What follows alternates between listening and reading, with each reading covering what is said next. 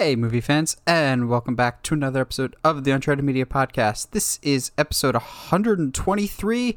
Guess what, guys? We've got a movie coming out in theaters this week for the first time in a very, very long time with Godzilla vs. Kong.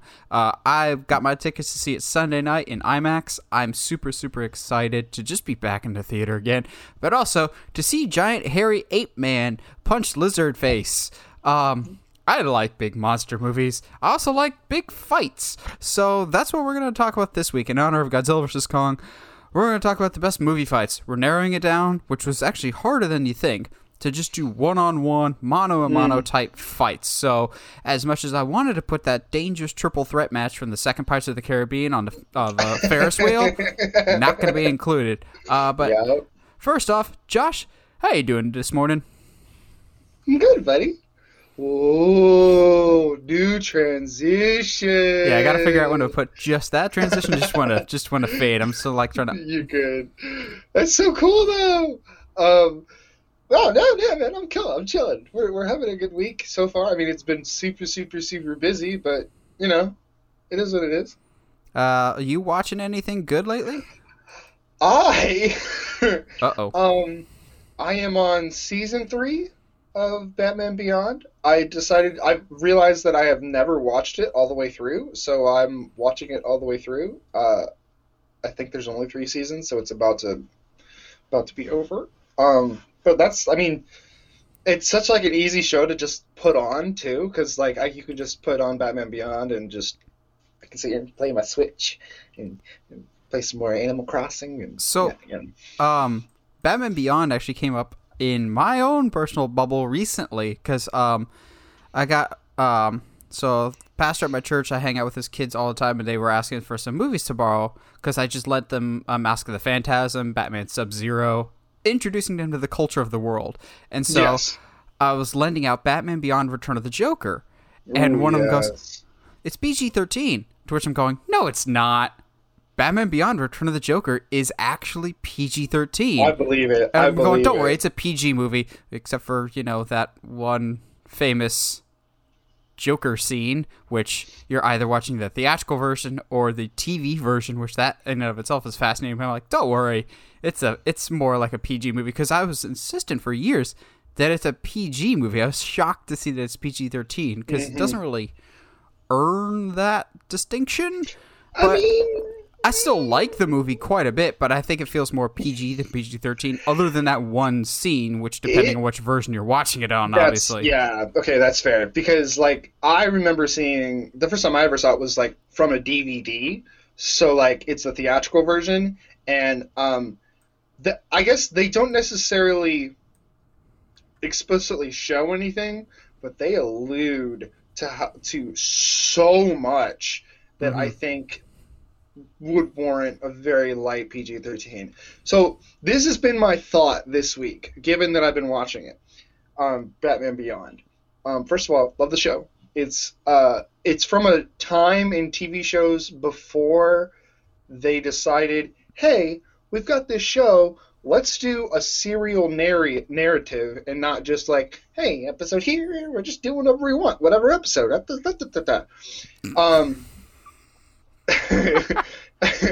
Because there's no episodes that are really interconnected. Sometimes they might bring characters back, and that's when they've referenced episodes past or whatever.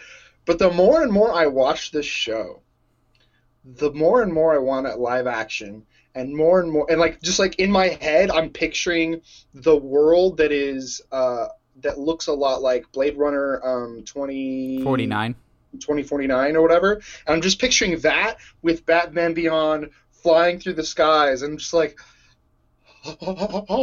need that. That is what I need. So yeah, but that's been my week. What about you, man? You been watching anything? I've been going back through all the MonsterVerse movies leading up to Godzilla vs. Kong, obviously. So 2014's Godzilla was better than I remember. I still don't love it, and I still think people go, not enough Godzilla. Having watched the original Godzilla now, you're not supposed to get a lot of Godzilla, but at least the original Godzilla movie from 1954 had interesting characters, and I think the movie really, really shoots itself in the foot by killing off Bryan Cranston and then replacing him with the wooden plank that is Aaron Taylor Johnson. It's just... not that interesting. But Heather and I hadn't watched a new to us movie in a while, so we put on Monster Squad, this movie from the 80s, and it's your stereotypical 80s movie, but it's still a lot of fun, of this group of kids just basically are a monster squad. And so somehow, they don't really explain it too well, but Dracula, the Gill Man, the Wolf Man, and Frankenstein are now and the Mummy are now in their town, and they don't really explain what they're trying to do. It's just, the monsters are back, so let's stop them. It's definitely an 80s movie of, you've got like a little 5-year-old girl swearing up a storm, and it's ridiculously funny.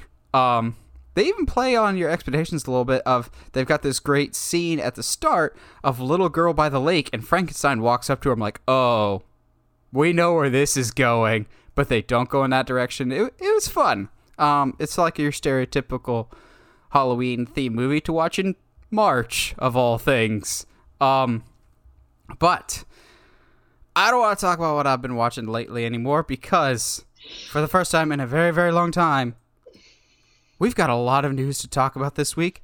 But more importantly, a lot of good news to talk about, and a excellent, and I mean excellent, trailer to kick us off with, because The Suicide Squad. Like, I already liked that like lineup video that we got at DC Fandom last year. It's like, look how accurate all of our costumes are. You don't know who King Shark is? Well, we know who King Shark is now. I loved this trailer so much. It has this sense of identity. Like, it knows what it is, but it goes absolutely balls to the wall with it and has so much fun with it. Like, I watched it on repeat several times when the trailer first dropped, and I was hesitant to show Heather because she's not the biggest, like, R-rated comedy fan. Like, she wasn't the biggest fan of the Jump Street movies, but she likes Dodgeball. So, like, it's kind of hard to tell sometimes what comedy she might be interested in. I showed her this, and she's like, I really, really like that. I really want to see that, because it's just got this sense of fun to it. She's like, I honestly don't, for the life of me, remember anything about the first Suicide Squad. This one looks like it's going to be ridiculous and memorable, and I'm conflicted now about who I think is going to live and who is going to die. But also, I get to do it again. I was right. Starro is here, and I was right. Dude, I think this actually works better. Starro works better as this is so weird, as a Suicide Squad villain than a Justice League villain. And that's so crazy to me. I never thought that that's where we would be. But this trailer is so much. I think I've watched it 3 times in a row. It's just so. I like that they kind of. It's not even a soft reboot. They're just like, yeah, we're putting another squad together. All right, let's go. Yay. And like, Peacemaker is great. I'm so excited for his show now. Yes. Also, King Shark is a shark might actually be a thing now.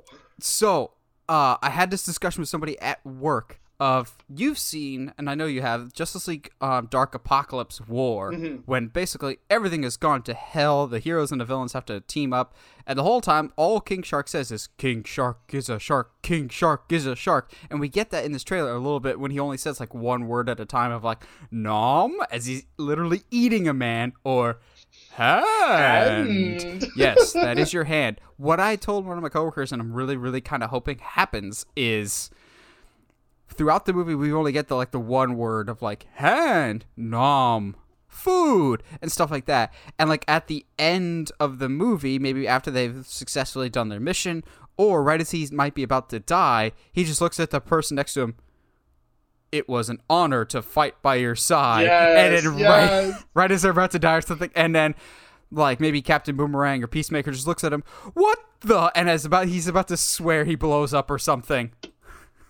This is that's exactly like what we need, man. Like, give him like the cadence that he has in the Harley Quinn show too. Like I think to hear Sylvester Stallone's voice say those lines with that cadence would be the funniest, most awkward. I just everything about this movie now, like just because of the trailer, I'm just so hyped. I'm like, let's go. Like this is what we needed. Like it's still dark. It's still gritty. But there's comedy and there's fun and it looks exciting. Like when it opens and Harley's like, "What are you guys doing?" "Oh, well, we're about to start a plan to save you." "Oh, well, don't let me stop you." I was like, this is perfect. Like, and the dick joke. The dick jokes, it's like my favorite part of the trailer. Just like all of the delivery, and it's literally John, like my favorite brand of John Cena comedy, when he knows what he's saying and he doesn't care. He's like, "Screw you guys."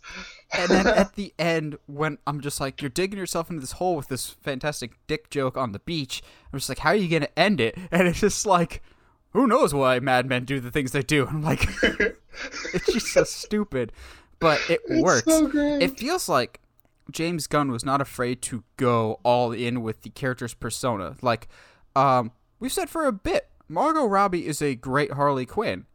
I think this is the most Harley Quinn she's ever been, just from this trailer alone, of just like, oh, you guys had a plan to rescue me. I can go back inside so you can let that happen. Or like the part that I'm like, that right there is Harley Quinn. You tell us information that's not true, you die. You have personalized license plate. You die. You die. You cough without covering your mouth. To which I was just like, guys, no, read the room. Great. Read the room. No, it's perfect. She Because goes Rick Flag's like, "Harley, stop it." But really, if you cough without covering your mouth, it's going to be an issue. like, it's so great. Oh, and that was your boy, Doctor Who, there. Yeah. I mean, I haven't really watched the show since he's been on it. But anyway, not the point. But I think it's worth being said that this is a Harley that we're exploring that really hasn't been shown on screen before, and it's the post-Joker Harley. It's not really been shown outside of maybe like it's been in animated shows, but really that's it. Birds of Prey, kind of. The movie wasn't the strongest. Really. It wasn't bad, just wasn't that strong. But like I think that's why, like, in some ways, we're not quite sure sometimes what to think of Harley, because her identity has been so tied to Joker, and so now we're exploring who is this person outside of a very toxic relationship. So yeah, just everything. Also, I'm just ready for you to eat that crow when it comes to Polka Dot Man, because tell me you didn't laugh when Bloodsport was like, "We're all gonna die," and Polka Dot Man looks at him, "I hope so." You're like, I was like, yes! Polka Dot Man, mark my words, Polka Dot Man has some tricks up his sleeve, and he will be one of your favorite characters coming out of this movie. I bet you anything. And I wouldn't be surprised if he's like the only one left standing. Also, the editing in this trailer was wonderful. Like, as the editor that I am, I grin from ear to ear at the beginning when you see Michael Rooker's Savant character in the jail cell, and like the bouncing of the ball is timed perfectly to the music. I was just like, so Edgar Wright edited your movie. But actually, for some reason, the editing trick that I was just like, okay, you've quickly established who this character is just in your editing alone, is when you see Pete Davidson get the piece of toilet paper off his crock, and then the very next shot is Weasel licking the wall. Yes. And you're like, ew. But now I understand who Weasel is. And James, are you working out some psychological issues that you cast your brother as a character called Weasel? Who legitimately wears no clothes, and they don't try to hide the fact that he's not wearing clothes.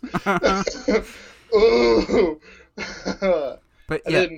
Yeah, I didn't think that's something I needed to see, but I still don't think it's something I needed to see. But also, here we are. This movie is clearly not afraid to go nuts with the violence. Like, when you said King Shark ripped somebody in half, I figured it'd be like Darth Maul. Here's the top half, here's the bottom half. No, he goes full Mortal Kombat with it and just rips the guy. I'm like, oh, so that's why the trailer's red band. I am all for this. Now, let's do this now, and I'm sure we'll do it every time we get some new material. Who lives? Who dies? Because after this trailer, I think my list has changed a little bit. Unfortunately, I think Captain Boomerang is dying pretty quickly in this. I agree. Because he's not in the trailer very much. I think Captain Boomerang's dying. I think Flula Borg's javelin is dying because Harley has a javelin in the trailer pretty early on. I'm like, I bet you she took that off his dead body. Nathan Fillion's TK, who's probably Arm Fall Off Boy, because Nathan Fillion is never a big character in James Gunn movies. He's just there as a fun cameo. Plus, Arm Fall Off Boy, which, quick side tangent with Arm Fall Off Boy, I've always thought it was funny that in movies, like, Dr. Pepper is always, like, the soda of choice in movies. It's always sponsored somewhere.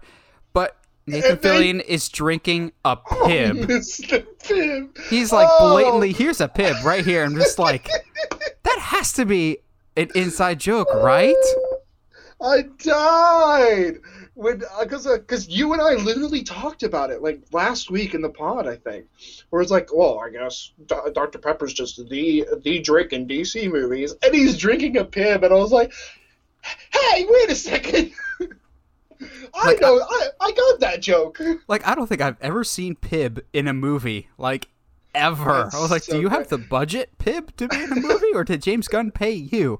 I was already excited for this movie.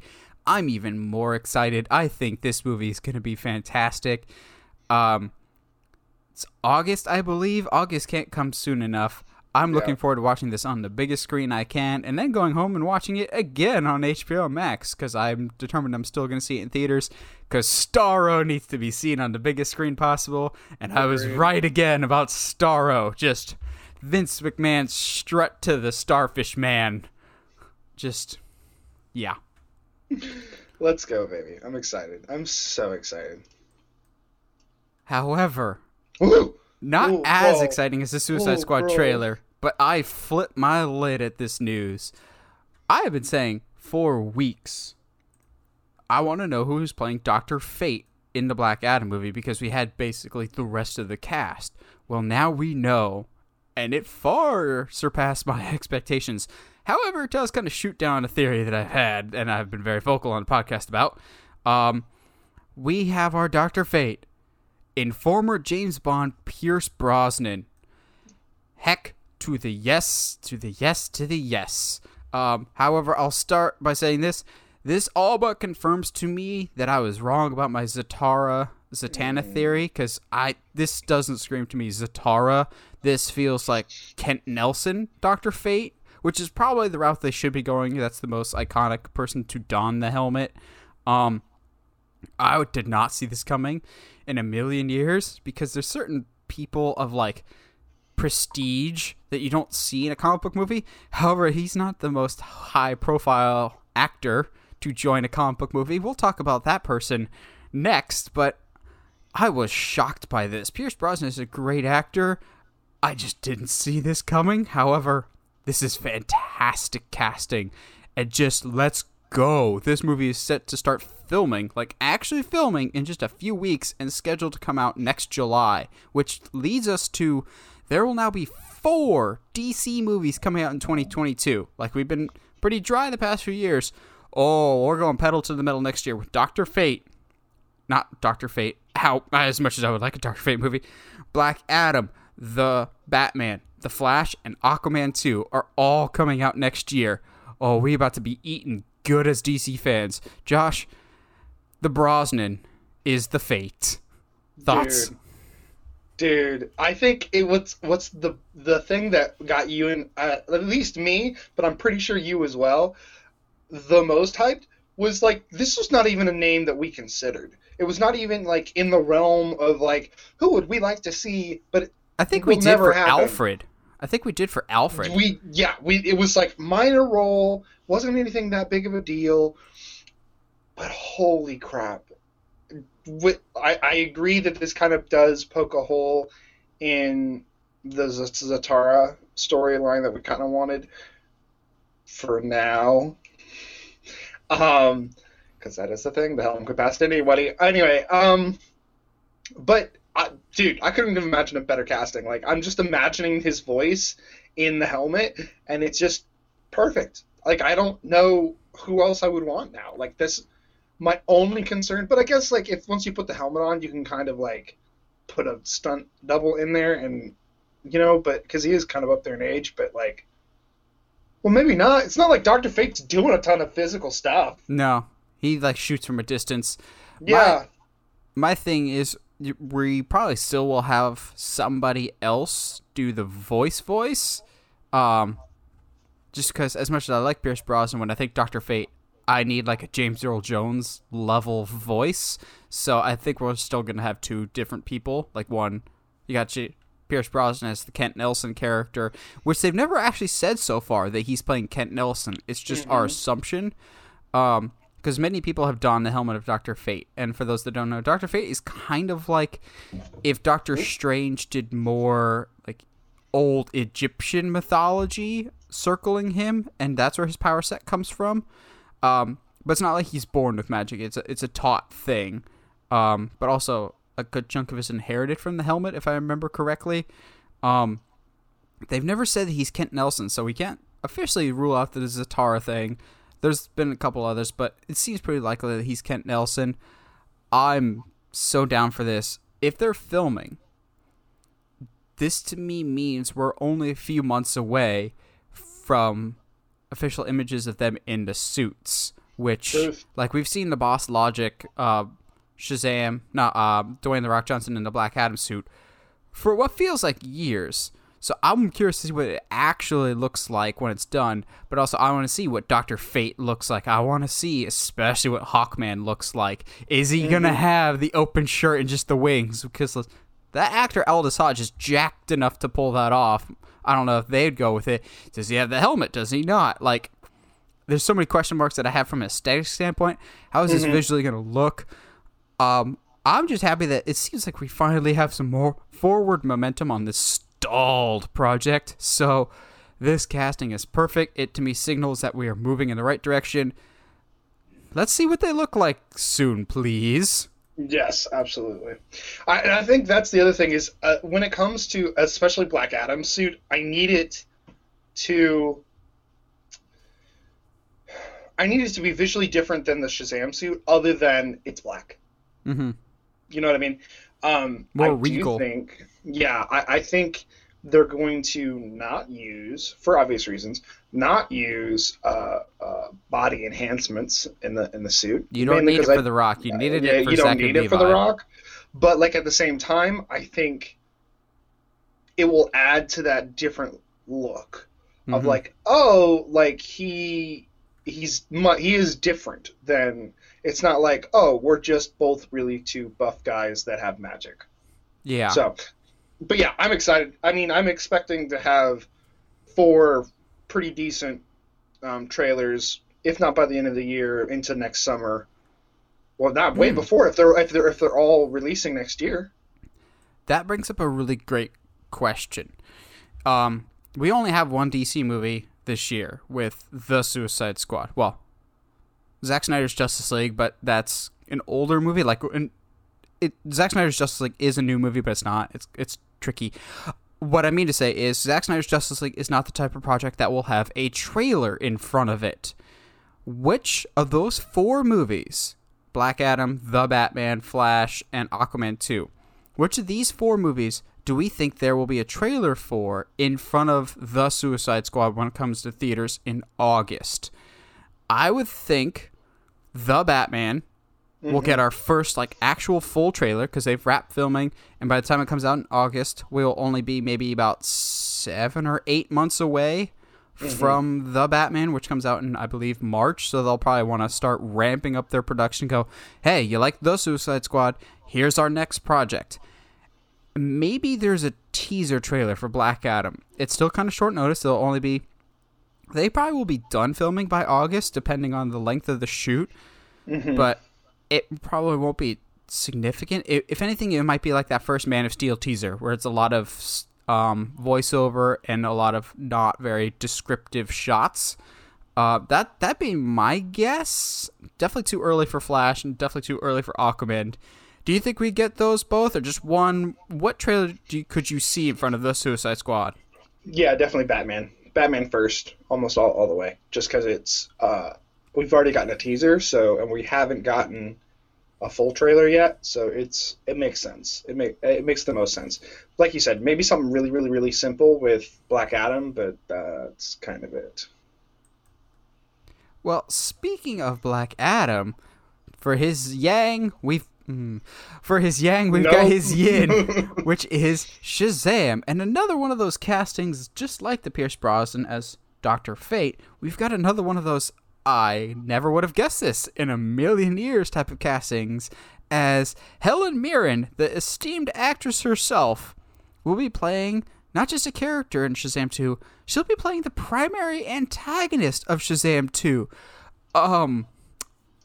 Okay, sure. I never would have guessed this in a million years. But then again, actually, the more I think about this is less of a stretch to me than the Pierce Brosnan and Black Adam thing, because Helen Mirren over the past few years has shown a willingness and shown a desire to be in these more big blockbuster fun movies, like the criminally underrated Red movies. I like the first one more than the second one, but she is awesome in Red. Isn't she Jason Statham's mom in Hobbs and Shaw? Like, she's shown her propensity to want to be in these action movies, but as a primary villain, interesting. So does this not mean Mr. Mind is the villain, the caterpillar from the first movie that escaped? I thought they were setting him up. Maybe he's forming, because Mr. Mind led kind of like a Justice Society type like grouping of villains. Maybe she's involved with that. This is fascinating to me. All these big name actors now are attaching themselves to comic book movies. Like, we're not talking about it for a main thing, but Russell Crowe just got added to Thor: Love and Thunder, and I'm going, interesting. All these big name people are jumping on the comic book bandwagon, and I love to see it.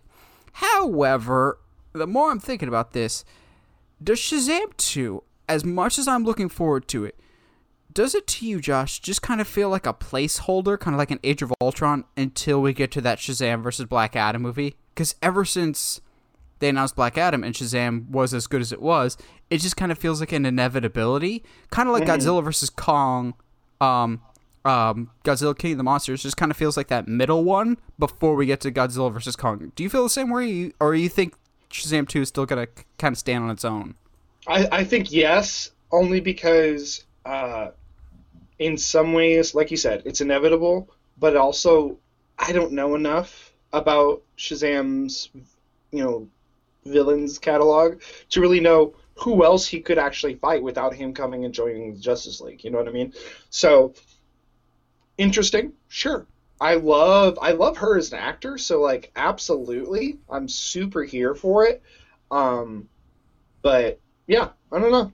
It does kind of feel like a placeholder, but I think that might just be that I don't know what other story there is to tell. And you know what? Just like the first Shazam, surprise me, man. I trust you. Bring it on. Yeah, that first Shazam was just the most pleasant delight and surprise for a DC movie. I won't say the same thing about The Suicide Squad, because I don't think that's really going to be surprising, because people knew the pedigree of James Gunn. Now, for some of us that knew David F. Sandberg's work, weren't surprised by Shazam, but I was surprised by the level of heart and enjoyment in it. So I'm really excited to see it continue. It's kind of amazing to me how much they've dragged their feet on it. Not like taking their time, but Shazam 2 is a project that I've always felt that kind of needs to go a little bit faster in terms of pushing into production than some other movies, because those kids are going to grow up fast. Like, when we get to Shazam 2, Darla is not going to be as cute and little as she was. She's definitely going to be a few years older. We're going to have a Stranger Things situation on our hands really, really quickly. That's why I've always been like, come on, guys, get Shazam 2 into production, and also bring back Henry Cavill. That's not a wish, that's a demand. Please, now. Oh, we've lost Josh for some reason. Oh, got it. We're good. I had to fart, so I muted it, and then I forgot to unmute it. That's staying in. Yeah. Oh, but good.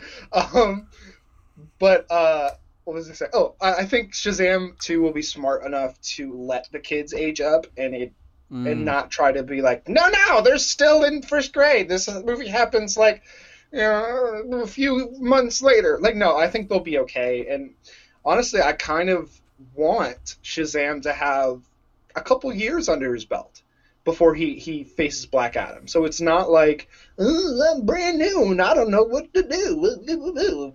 It's more, hey man, I'm not in my prime yet, but I've been doing this for a little bit. I kind of know what's going on, what I need to do, maybe a more control of my powers.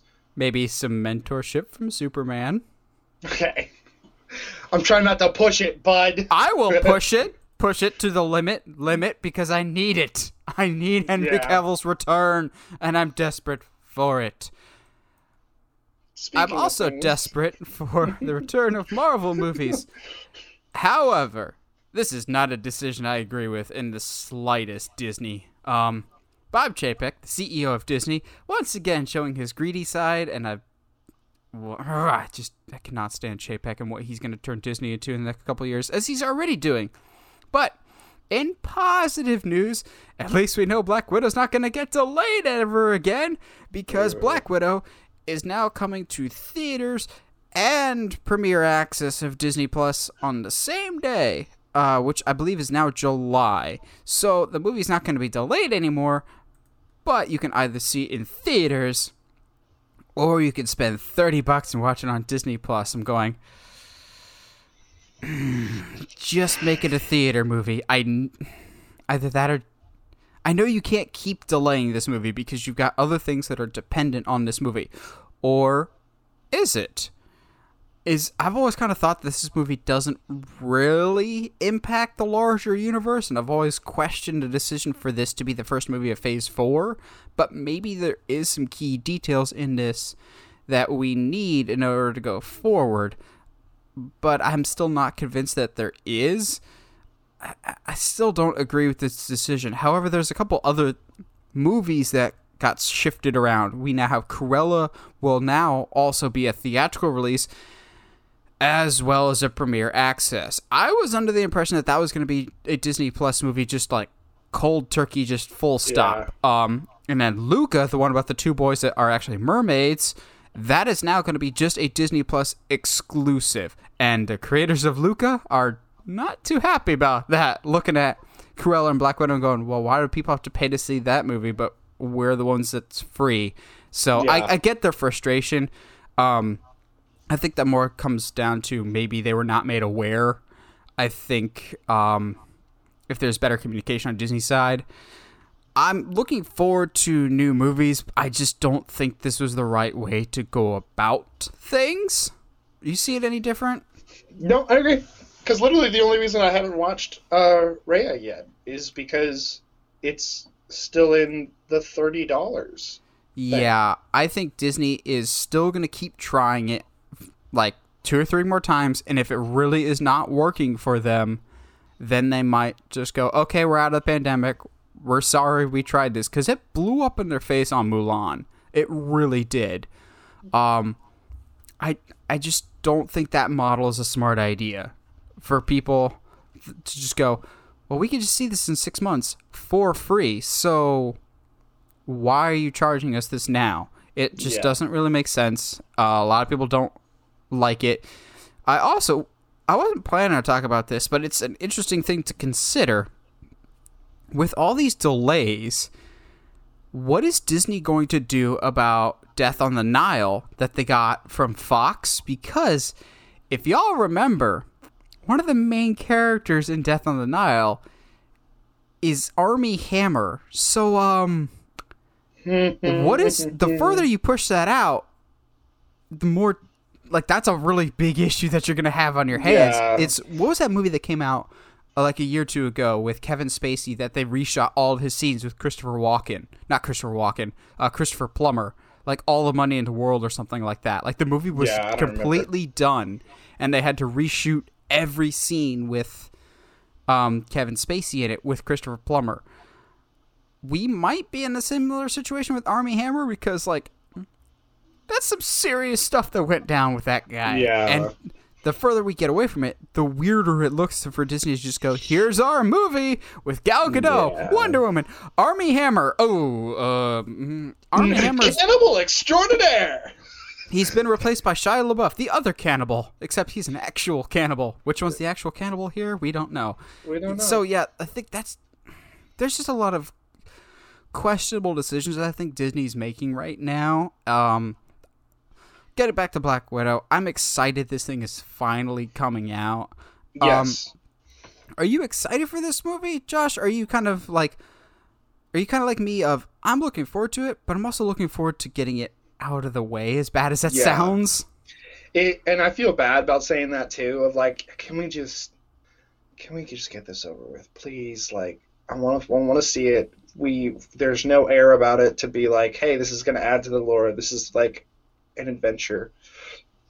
I want to see Taskmaster finally, please.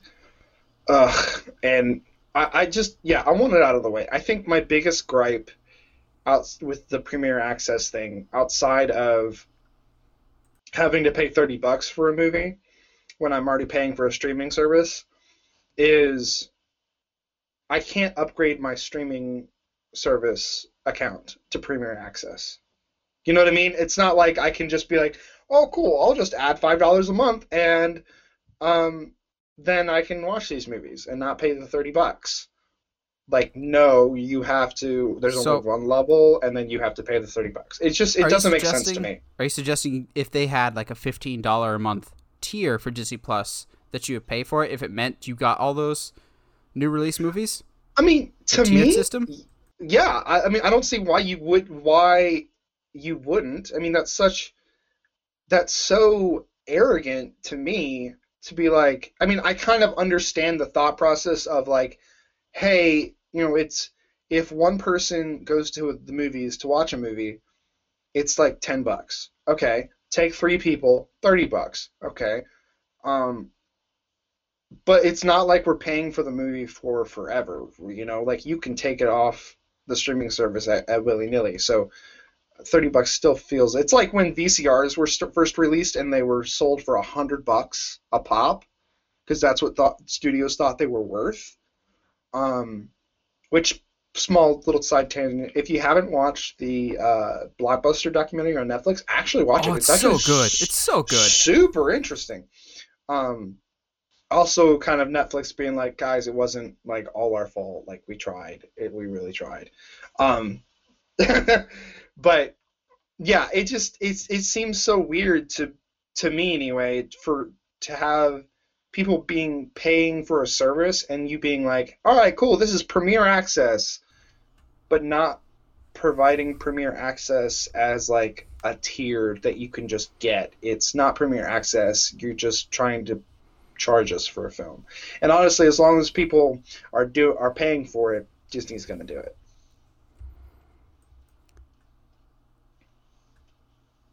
But now, this is almost the main event. Almost. Like, if we didn't have a Suicide Squad trailer this week, and I wasn't trying to, like, categorize things by, like, DC over here and Star Wars and Marvel stuff over here, this would be our headliner for sure, because y'all don't know, I love me some Obi-Wan, and I'm just happy that we finally get to talk about Obi-Wan, because Obi-Wan not only has a cast, but it is filming in a few weeks. So, wow. Disney Plus has released the actual, like, cast list for this upcoming Obi-Wan show. And shocker, Ewan McGregor's coming back. What? No way. More importantly, Joel Edgerton is coming back. That's, like, the thing that I'm excited for the Ewan McGregor thing. Clearly, I might just keep this on the rest of the episode. I'm not even going to lie. This is probably one of the most comfortable things I own. I'm actually super, super amped that Joel Edgerton's coming back because, yes, he was Uncle Owen in episodes 2 and 3. But his stock as an actor has risen so much since those 2 movies that I'm like, Yes, please just give me scenes of Ewan McGregor and Joel Edgerton together, and I can die happy. I'm so excited for the show, I don't even care Hayden Christensen's coming back. At least right now. I still am vehemently against it, and I don't understand the logic and rationale for it, but the rest of this cast looks great. We'll talk about them in just a second, but you see this cast, Josh? You see my ridiculous getup? What do you think of this cast and Obi-Wan series as a whole?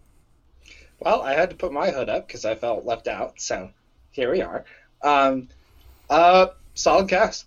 I think I have always been a defender of Hayden in that I think he has the ability, but was never truly given it's George Lucas, bro. He's not exactly the best when it comes to directing actors. However, upon rewatch now as an adult, I don't know how else, what we were expecting Anakin to be played. You know what I mean? To me, upon, rewatch and looking back, Hayden played Anakin perfectly. He in a space soap opera, he did exactly what he was supposed to do. So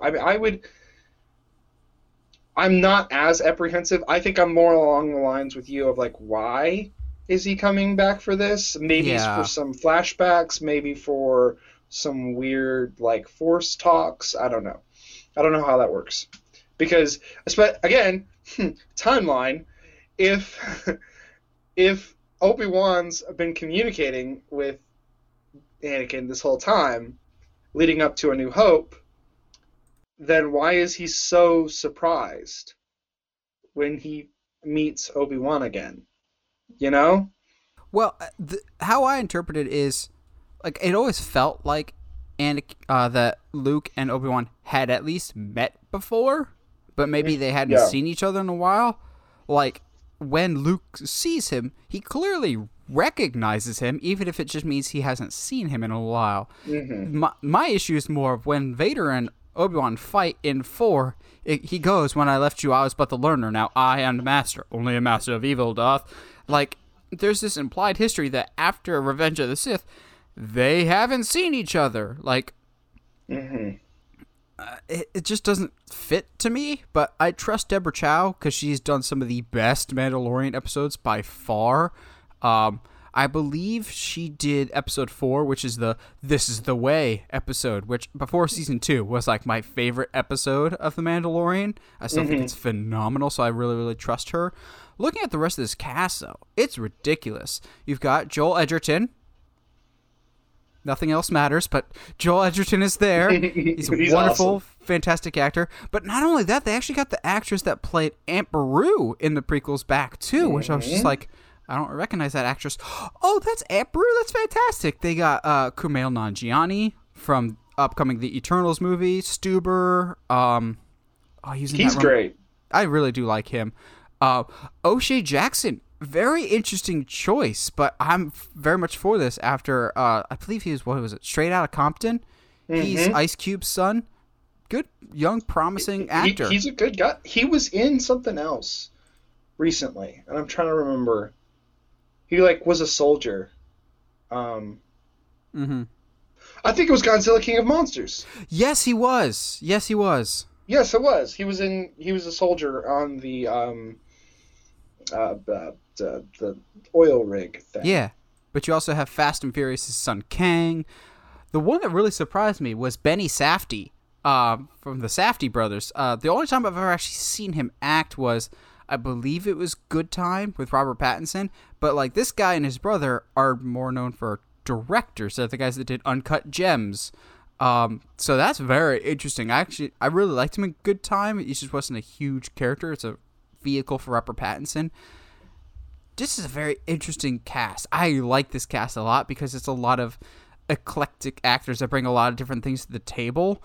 I'm just beyond. If you got me with Ewan McGregor, you got my money as soon as he comes back. But the fact that you just didn't rest on your laurels with that, and you've brought a good cast to surround him with. And the Disney Plus Star Wars shows have been really, really great at that, of getting people that you wouldn't think of off the top of your head to be characters, but then when you see them, they're perfect for the roles. I would never have put Carl Weathers in a Star Wars project at all, but he was perfect as Greef Karga. Or, well, we kind of figured Giancarlo Esposito would be great as a bad guy in Star Wars, but how good he was as Moff Gideon. So, like, I trust the casting department for the Disney Plus shows quite a bit. I think this cast is phenomenal, and just, I've done my waiting. Years and years and many, many failed prediction videos dating back to 2015 or 2016, I feel like, waiting for this of some kind, back when it was supposed to be a movie, but then Solo and Rogue One failed. Just ingest this into my soul. It could be Ewan McGregor as Obi-Wan sitting by a campfire for 6 hours doing ASMR, and I would still tune in every single week. It could be 6 hours of Obi-Wan trying to figure out how to do that yell thing that he does in episode 4 to scare away the Tusken Raiders. It's just that, and I would still watch it. It's just, I'm excited. It's finally gonna happen. Thank goodness. So you bring up things that we never thought would happen. Yeah, speaking of things we never thought would happen. However, there is a big asterisk that we need to consider for this one, though, Josh. So we are getting, hallelujah, hallelujah, we're getting a National Treasure series on Disney Plus. However, it's kind of comes with a little bit of a caveat, as I'm still taking off my Jedi robe. At least this it's kind of a reboot, but kind of not. At least this series will not feature Cage, Riley, or Diane Kruger's character, as far as we know. However, the National Treasure 3 movie is still on the table, whether that's going to be a Disney Plus exclusive or a theatrical release. This is going to be something separate that might run either tangentially or might be a reboot of, I believe the synopsis I read was, it's a young Hispanic girl that's learning about her family's origin and trying to find down treasure, but it's history from a different people's perspective. It's not like history from the white guy's perspective, as we are learning from Falcon and Winter Soldier. Just because history is good for one group of people doesn't mean it's good for another group of people. So this could be a really, really interesting direction. If we were not getting National Treasure 3, I would be pissed about this. But the fact that we're still getting a National Treasure 3 kind of makes me much more open to the idea of, okay, we can tell more than one National Treasure story, because I still need Cage in my life. I need that Cajun spice. That being said, I also need more treasure hunt stuff. If you're going to make me wait for years and years for this Uncharted movie that keeps getting delayed over and over and over and over again, I'll have to find treasure hunting stuff elsewhere. So I'm down for this show. I think it was years ago, Heather suggested we should get a National Treasure or an Uncharted series as a actual series to flesh out an actual mystery. Because, yeah, it's cool to watch it in like a 2 hour, 15-minute movie, but have a single narrative with clues every single week that maybe you as an audience at home could try and piece together. Ooh, that would be cool. Like WandaVision got the internet buzzing. But imagine a National Treasure show that presents it with clues that you yourself could probably figure out and guess from week to week, causing you to, I don't know, learn about American history like National Treasure is supposed to do. National Treasure isn't an educational movie, but teachers always treated it like it was. Yeah.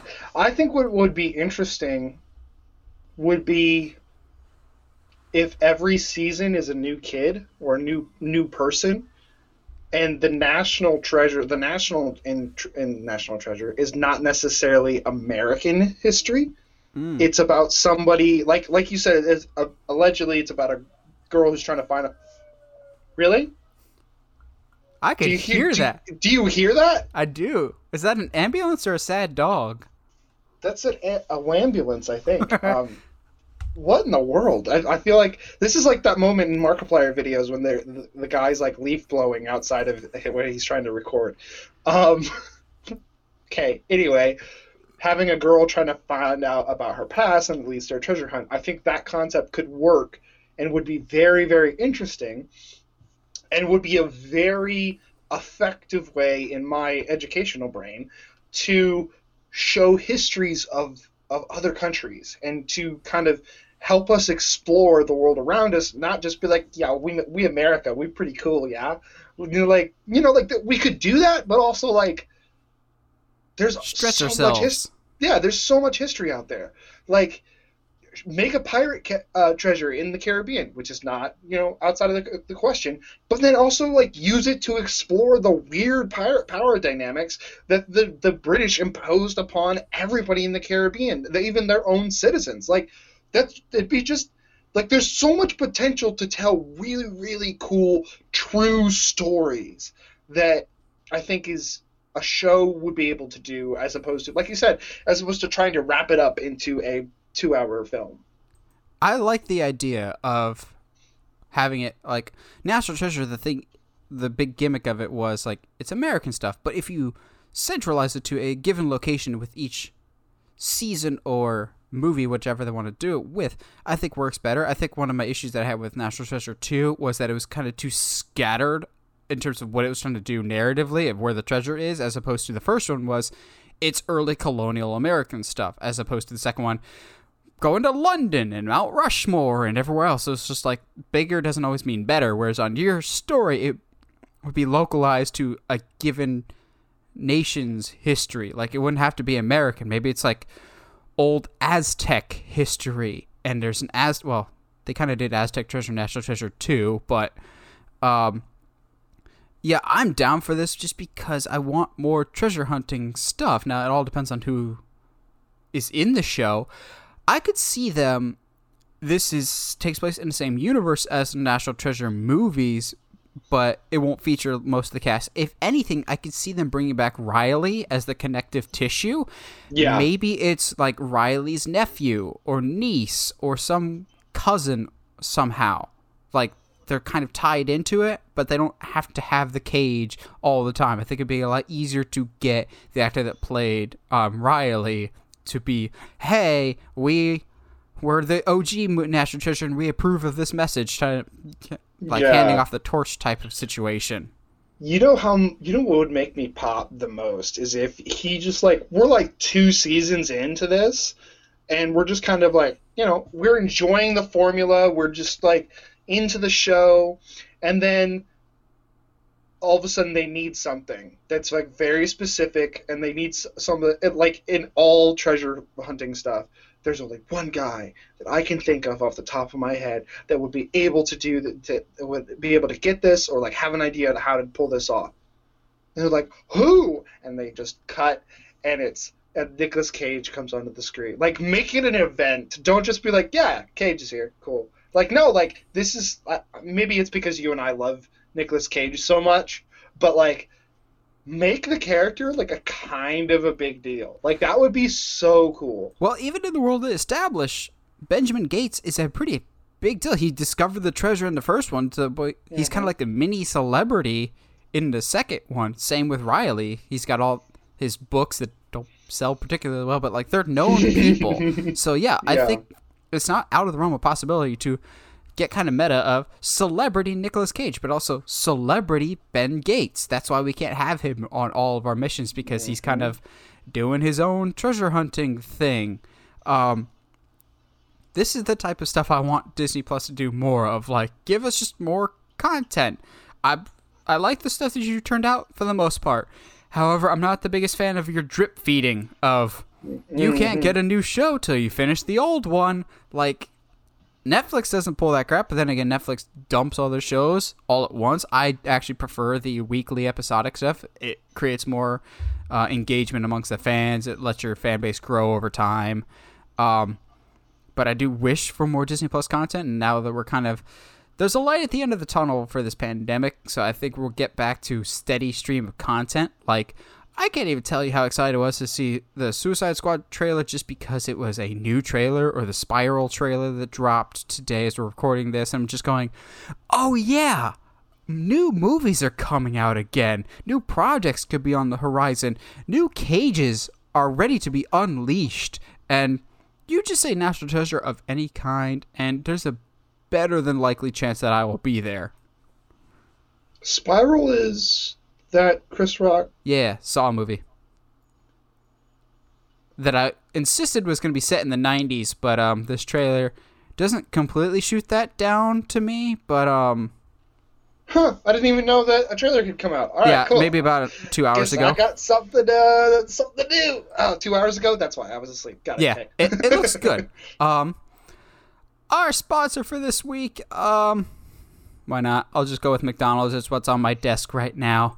As much as we like movies, like we like to think and engage with movies, sometimes we just need to disconnect our brains and watch two people just beat the crap out of each other. That's what we're going to talk about this week. Best movie fights. The only caveat is that it has to be one-on-one, and it has to be some form of a physical altercation. It can't just be like Sherlock and Moriarty are on the roof of the Reichenbach and having a discussion. Like, that's an intellectual duel. They don't actually come to blows. So almost anything is fair game with this. I've got some giant monsters. I've got some duels. I've got some actual fist fights.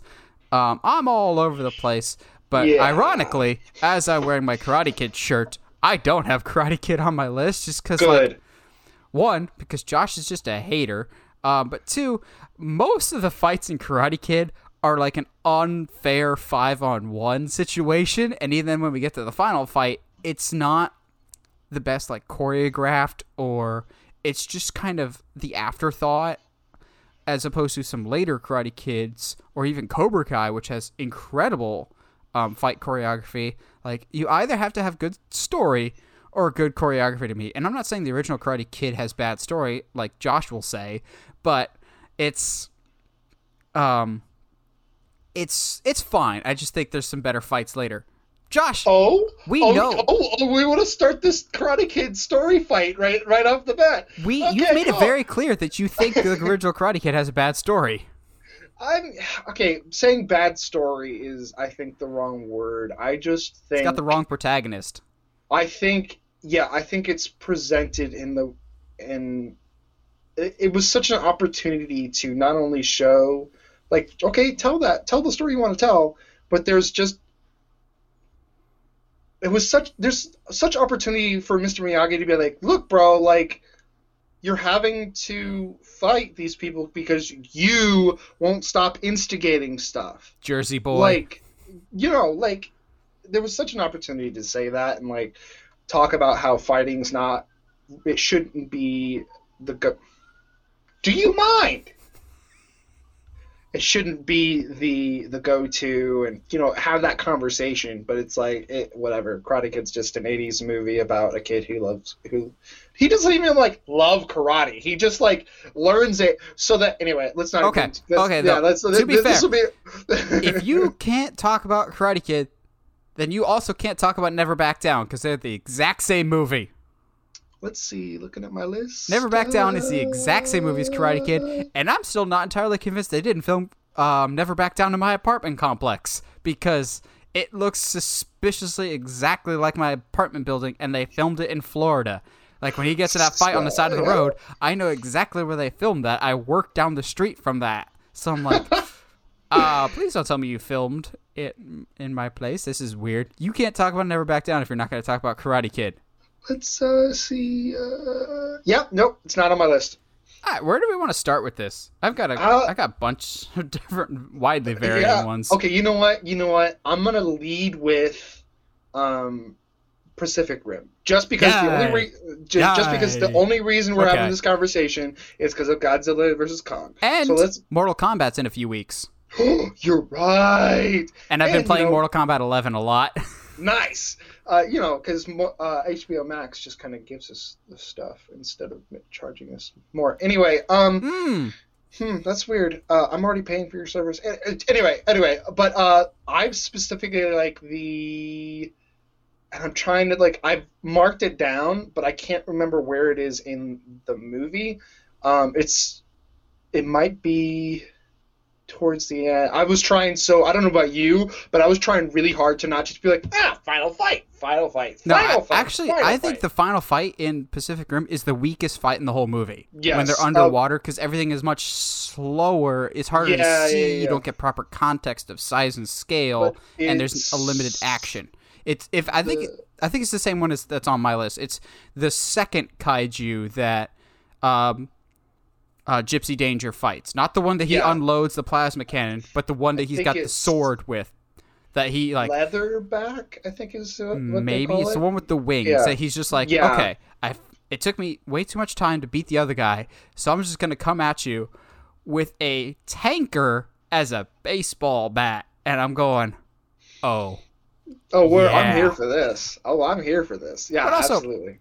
I still think Pacific Rim is the gold standard for big monster movies. The jury's still out for Godzilla vs. Kong, but in terms of the physics of the world and the aesthetics, Pacific Rim is still king of these things move slow because they're big. It makes sense, but also they don't hide it in darkness. Yes, the scene takes place at night and in the rain, but you have this bright neon color palette to help you see better, but also the colors just pop, so you know geographically where everyone is, the distance between them, the movement makes sense. The fights are great. It's just like a 5-year-old was like, here's my action figure of Ultraman and Godzilla. Ultraman. And just smashed them into each other. My only gripe, and it's a gripe a lot of people have come out with, was, wait, you had a sword in your back pocket this whole time? Why didn't you open with that? Like, come on, people. Come on, bro. Like, come on. But yeah, regardless, it's still just such a cool fight, and I think that's it. We're going to be leaning on that. It's only a matter of time, but before we have Mechagodzilla versus Godzilla, so might as well lead with this. Mm-hmm. Oh, are you saying that maybe that's the reason that Godzilla might be acting up? It's not like I've been saying a specific character will be in Godzilla vs. Kong since you and I were in college. I remember after 2014's Godzilla came out, I told everyone I knew this is the route they're probably going to take. King of the Monsters will have Ghidorah, we'll have the Kong movie, and then Godzilla vs. Kong will have some other character he's totally in that movie. Like, the toys have been leaked. He's in certain TV spots. Like, he's there. But also, by the time this episode airs, you can watch it on HBO Max yourself. So it's not even a spoiler at this point who they end up fighting. But I'm planting that flag saying, I have called this for years now. In your face, doubters. I don't think anybody actually was doubting me. This isn't a con in a darkness situation. I don't know. I know what your point is here. But weird side tangent. But yeah, there's a reason people have been talking a lot about Mechagodzilla lately. But also, if you have a Godzilla movie, you eventually have to get to Mechagodzilla. I'm just disappointed that they didn't use the Jaeger technology from Pacific Rim to get us to a Mechagodzilla. Yeah. And a Pacific Rim Godzilla crossover would be rad too. But yes. I can dream, Harold. All right. I will I'm going to put in my first of a few anime fights Corey into this conversation. Woo! Yeah, Corey in the house. It is potentially one of the most famous with Rock Lee versus Gaara from Naruto. It's during the tuning exams. If I don't know if you've seen it. Oh no, that totally went over my head. Okay, so it's like you saying those words is like Kel in Good Burger. I'm like, I know some of those words. All right, so just I'm explaining. I'm gonna take these opportunities to like explain what's happening to you. Okay. So maybe you'll go. I can like send you videos of it and be like, "Look how cool this is!" Yeah. Okay. I want to say this up front. I'm not the biggest Naruto fan. Okay. I don't like the show as a whole. You don't do the run. No, because in order to actually successfully do the run, you have to be running faster than a human is technically possible to run. Anyway, uh, not that I've looked at science videos about this or anything. You're But not going to so storm Area 51 and do the run? okay, but that would have been hilarious. Don't even. That happened. Did you not see the guy in the background Yes, on the I did. newscast? It was so great. So like think about it like this, okay? So Gara has like this hardcore like sand superpower. He can control sand. It's actually rather terrifying. He's also kind of a psychopath in this part of the show, so like he like legit does not care if he breaks you in half.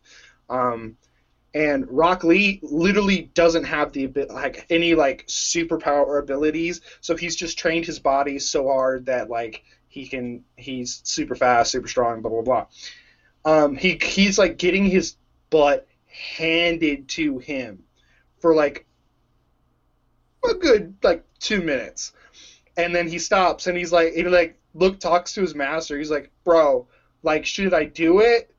And his master's like, bro, yeah, I think you should do it. Do it, buddy. And Rock Lee's like, okay, and then takes off what we thought were socks, and they're actually ankle weights, and just drops them, and there's like huge explosions, and everyone's like, what is happening? And then all of a sudden he's like moving around like he's from Dragon Ball Z. So it's just such a cool fight. I'll send it to you because I need you to know. I feel you. I feel you.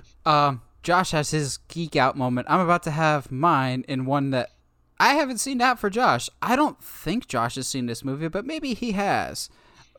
Very rarely do you have two of the greatest horror titans of all time squaring off.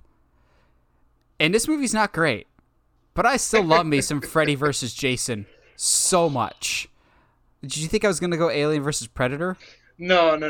Although Alien versus Predator would be a fun honorable mention. I actually like the movie Alien versus Predator more than Freddy versus Jason, but I have more fun with Freddy versus Jason. See, the thing is, I don't really care for Freddy as a character, really, and Jason's really not one of my favorite slashers either, but the movie is kind of aware of what it is, and it doesn't have a ton of Freddy versus Jason, but when it does, it gets so creative and fun with it that they're like, okay, we know what you came here to see. Let's let these guys duke it out. I wasn't the biggest fan of making Jason an anti-hero in the process of, let's make him kind of a good guy, but there's still so much fun to be had in this movie, and my only complaint, and it's still kind of a weird issue that there's he said, she said still to this day about it, of I would have liked it if it was Robert Englund's Freddy and Kane Hodder's Jason, because like those are the two icons, but it wasn't. Still so much fun, and the right person won. Like there was no winner, obviously, because of that like stinger at the end of Freddy winking, but still really, really fun. I know some people have wanted some other matchups of like Jason versus Michael, but that you could only really do this crossover, I think, with Freddy and Jason, because both of those franchises have kind of been like self-aware that they're B movies, whereas Halloween, kind of for better or for worse, has tried to take itself more seriously to the detriment of itself at times.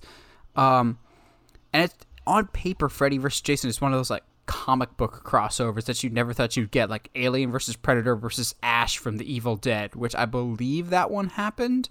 Ash's crossover with some weird things. I still have so much fun with Freddy vs. Jason. Not the best Jason movie by far. That's part 6. Or Jason X. I welcome your boos, and Josh will stand in defense with me on that one. But in terms of the legacy of both Freddy and Jason, I think this matchup of them squaring off lived up to the long-awaited hype, and it was still a lot of fun. What were you expecting? High art from these two movies? It was fun. That's fair. I'll let you have it. I mean, like looking at my list, I can't really be mad at you. Like I think you and I were talking about our lists before we came on, and it was one of those like, yeah, Josh is gonna have the weird like anime and martial arts film stuff, and Nathan's gonna have the more quote unquote mainstream stuff. So that's fine. We'll let this happen. Might as well happen. I, believe it or not, only have one superhero movie on my list. I believe. Boy. Let me check. Yep, only one superhero movie.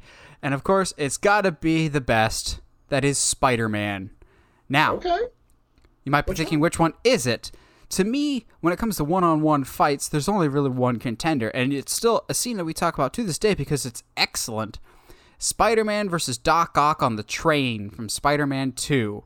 The CGI at times is a little wonky, but then again, it was 2004, so we can't get super mad at it. Mm-hmm. The closeness of the situation, the we can't stop the train situation going on, just the best Spider-Man fight, I think. I almost put Spider-Man versus Green Goblin just for the sheer brutality of it, because I still think no Spider-Man movie to date has matched the just cringe of Spider-Man versus Green Goblin. Like, good cringe. Like, Spider-Man gets his butt handed to him, and you feel every single hit because there's no score or music in the background, so when Goblin is just beating him, you feel every single punch, and it's just uncomfortable to watch. But Spider-Man vs. Doc Ock and Spider-Man 2 was a step up in every single way. Plus, I just love me some Alfred Molina's Doc Ock. It utilized Doc Ock's skill set to the best of its ability. It used Spider-Man's abilities to the best of their ability as filmmakers. It was what I wanted from a Spider-Man movie. And subsequent ones, not as good. You've got Venom and Sandman. Yeah. The Sandman stuff was cool. Yeah, the Sandman stuff was fine, but as a one-on-one fight, it's only that truck scene, and that was fine. Looking at the Amazing Spider-Mans, the Lizard one was kind of anticlimactic. Don't even get me started on either Electro or New Goblin. That was terrible. As much as I love Homecoming, the Vulture fight was just kind of there. And I thought the Mysterio fight was kind of underwhelming.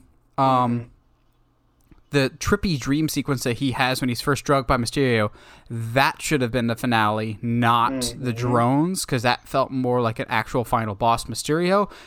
If we got the Mysterio from the Spider-Man 2 video game, then we could talk, because I still have PTSD about that game and Mysterio, because screw that Mysterio.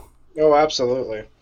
No, yeah, man, it's unfortunate that, I mean, maybe I might put Homecoming up there. I don't know. Yeah, Homecoming doesn't have the best of fights, though. Yeah, no, you're not wrong. It's almost like we haven't let Spider-Man do his thing yet. That's so weird. Anyway, so let's go ahead and I'm looking at my list, and it's just hilarious because, like, every name that I talk about all the time when it comes to martial arts films is on this. So, like, I got one from Jet Li. I've got one from Scott Adkins. I've got one from Tony Jaa and Donnie Yen.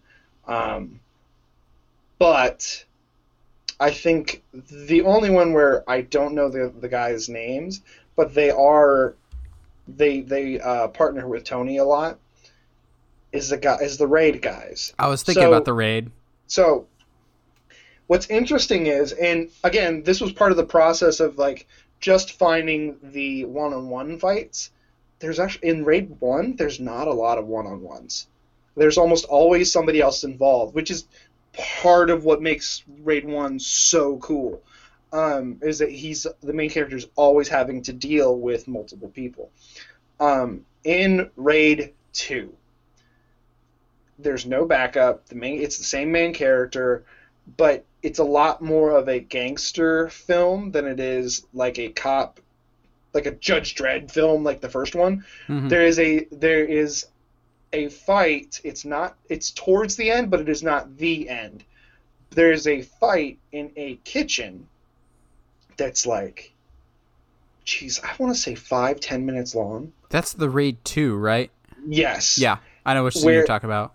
Yeah, and it's incredible, and I love it's one of the pinnacles, like, as good as you can get as far as telling a story with no words and just physical actions, like, especially building up to that moment and who these two characters are in that film. It's so good. I don't want to necessarily ruin anything, mainly because so much happens in that fight that it's hard to just be like, and then this happens, and then this happens, and then this happens. But like, the fact of the matter is, it's very, like, Muay Thai based, and they open it with them kind of shuffling into position, Yeah, and almost like I've it's seen like, yeah, the getting set. dude, and it's like the most like oddly funny, but also like tension building thing about the that leads them into the fight because you're like because neither of them automatically takes the advantage. They both like utmost respect. Bro, I'm gonna take you seriously. Hey, bro, I'm gonna take you seriously because I know you can kill me. Um, and they just go at it, and it's the perfect melding of the the Jason Statham, the Jet Li, the Jackie Chan style of, and even Tony Jaa of just using the environment, but all and like everything's like almost full contact. And I don't know if you know this, but Tony Jaa is notorious for all of the film fights are basically full contact. And he thought that that's actually how you film action movies. And it's just like they're in Thailand trying to create this stuff on their own, so they have no idea. But like nobody's really getting hurt, but like they're legit doing everything, and so it's terrifying, but like really cool at the same time. And on the flip side, I'll talk about one that Josh might be mad is on here, but it's a movie that I guarantee 90% of our audience have seen because it's like required viewing after a certain point just because like it's one of the most iconic movies of all time. Marriage. Marriage is what brings us together today. Princess Bride. So you got a couple different one-on-ones face-offs that you can go with. You can go Wesley versus I was about to say Wesley versus the Iron Giant. Wesley versus Andre the Iron Giant. How did you never use that name, Vince? That's a Wesley the Iron Giant. Andre the Iron Giant. We'll go with that. Wow, this is you're doing great here, buddy. Or you can go with him against what's his face from the Haunted Mansion movie. Never getting a wager with the Sicilian when death is on the line. But no, when we come to one-on-one fights, we've got to go with Wesley / Dread Pirate Roberts versus Inigo Montoya. Yes. When he climbs up the mountain, he's climbing up the mountain, and he's just like, why would I be? Hold on. Why would I be mad that this is on your list? I don't know. I don't know. I do know you pretty well, but I don't know if you're like if you're gonna be mad about me putting on essentially a comedy on the list. Okay. I'll let you do your thing, and then I will explain. I'll explain my thoughts on it too, because it's a great fight.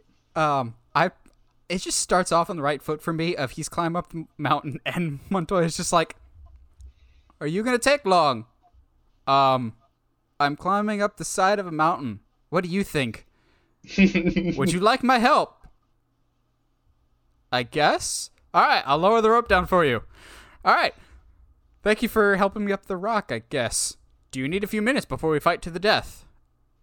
Sure. You're very courteous. Thank you. It's like they just start doing the sword fighting, but not only that, they go way hard on the sword fighting for a romantic movie. Like the sword fighting in Princess Bride is really freaking good. Like good footwork, good swordsmanship, and then halfway through, I have a secret to tell you.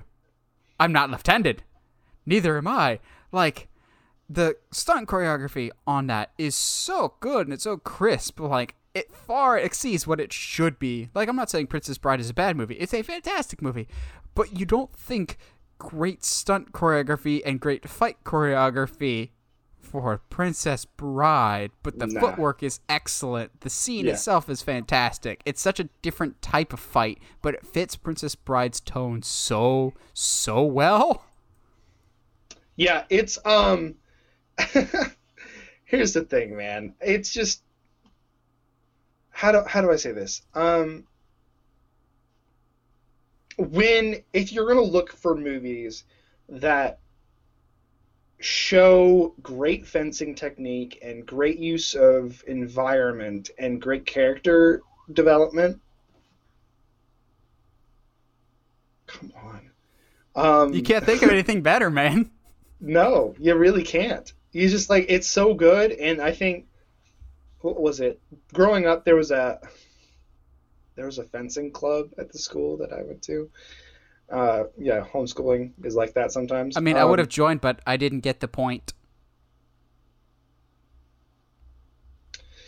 I got something else to do. That's not my worst. I've had much No, stupider. yeah. It's fine. But no, yeah, it's just like so perfect, and like I've seen videos of like swordsmen, like legit guys who like do this for a living, like watch that clip and be like, yeah, like it's all pretty legit. Some of it's just more for theater, but like, cause you wouldn't Flippy like flippies. yeah, you wouldn't like reveal that, aha, I'm not left-handed. Aha, you just do it in the middle of the fight, and it would catch you just to use that as to catch the other person off guard. You wouldn't talk about it, but like he was like, yeah, like the footwork's pretty great. I love that they know that what each form is, blah blah blah. And I was like, yeah, so it's a solid like good time. It's also, I'd probably say, the most respectful fight, like on our Yes. list of just like a, hey, I really don't want to kill you. Thanks. I really don't want to die. Just like the banter, but also just like it's two combatants that clearly don't hate each other and are just having so much fun of just like, hey, I've trained my whole life for a competitor like you. I like you. It's a shame I have to kill you. It's a shame you Yeah. think you have to. Like, it's just so much Yeah. fun. And it's like the highlight of the movie for me. And it's already a great movie. So let's talk about fun. Okay. Uh-oh. So there's not a lot of fun in Jet Li's The One. I knew the one had to be here somewhere. The one had to be here somewhere, didn't it? Yes, and of course, there's a lot of multi-man fights, especially the if you're going to be like the quote-unquote final fight, which is as bad Jet Li on top of a pyramid fighting everybody. But Where is some weird music playing in the background? yeah. But to me, and I still think like the technology involved to make it happen, the amount of foresight for the two fighting styles to clash, it just makes it to me a really, really, really interesting fight. For those that don't know, Jet Li's The One is about a guy that is hopping from dimension to dimension, killing himself to make himself more powerful. It's really stupid, but it's super interesting at the same time. So the one like the final confrontation in the film is Jet Li versus Jet Li, and so they obviously they can't have Jet Li be both parts in the same scene, so they do facial replacements and stuff. So, but it's still it holds up even to this day. You can't really like unless you know it's there, you can't tell. At least like I couldn't when I last time I watched it when I was like 18. But I recently rewatched just that fight, and it holds up. It's just interesting to watch. Like you said, two people who, for the most part, have a certain level of respect for each other, go at it. And like to me, the most interesting thing about the fight is that you have two people with completely different styles, with bad Jet Li who only fights in a straight line, and good Jet Li who fights in a circle, and like it's just super interesting to watch that dynamic. Just throw in any of those like classic like Jet Li, Tony Jaa, Jackie Chan, and you're bound to have some fantastic choreography.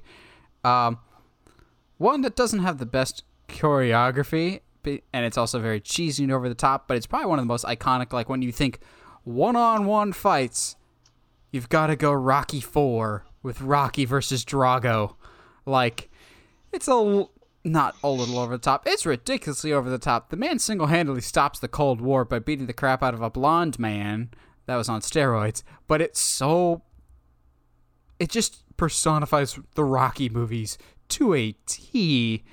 For better, for worse, Rocky IV is still, I know people bash on it, Rocky IV is still one of my favorites of the franchise. Balboa is still my favorite.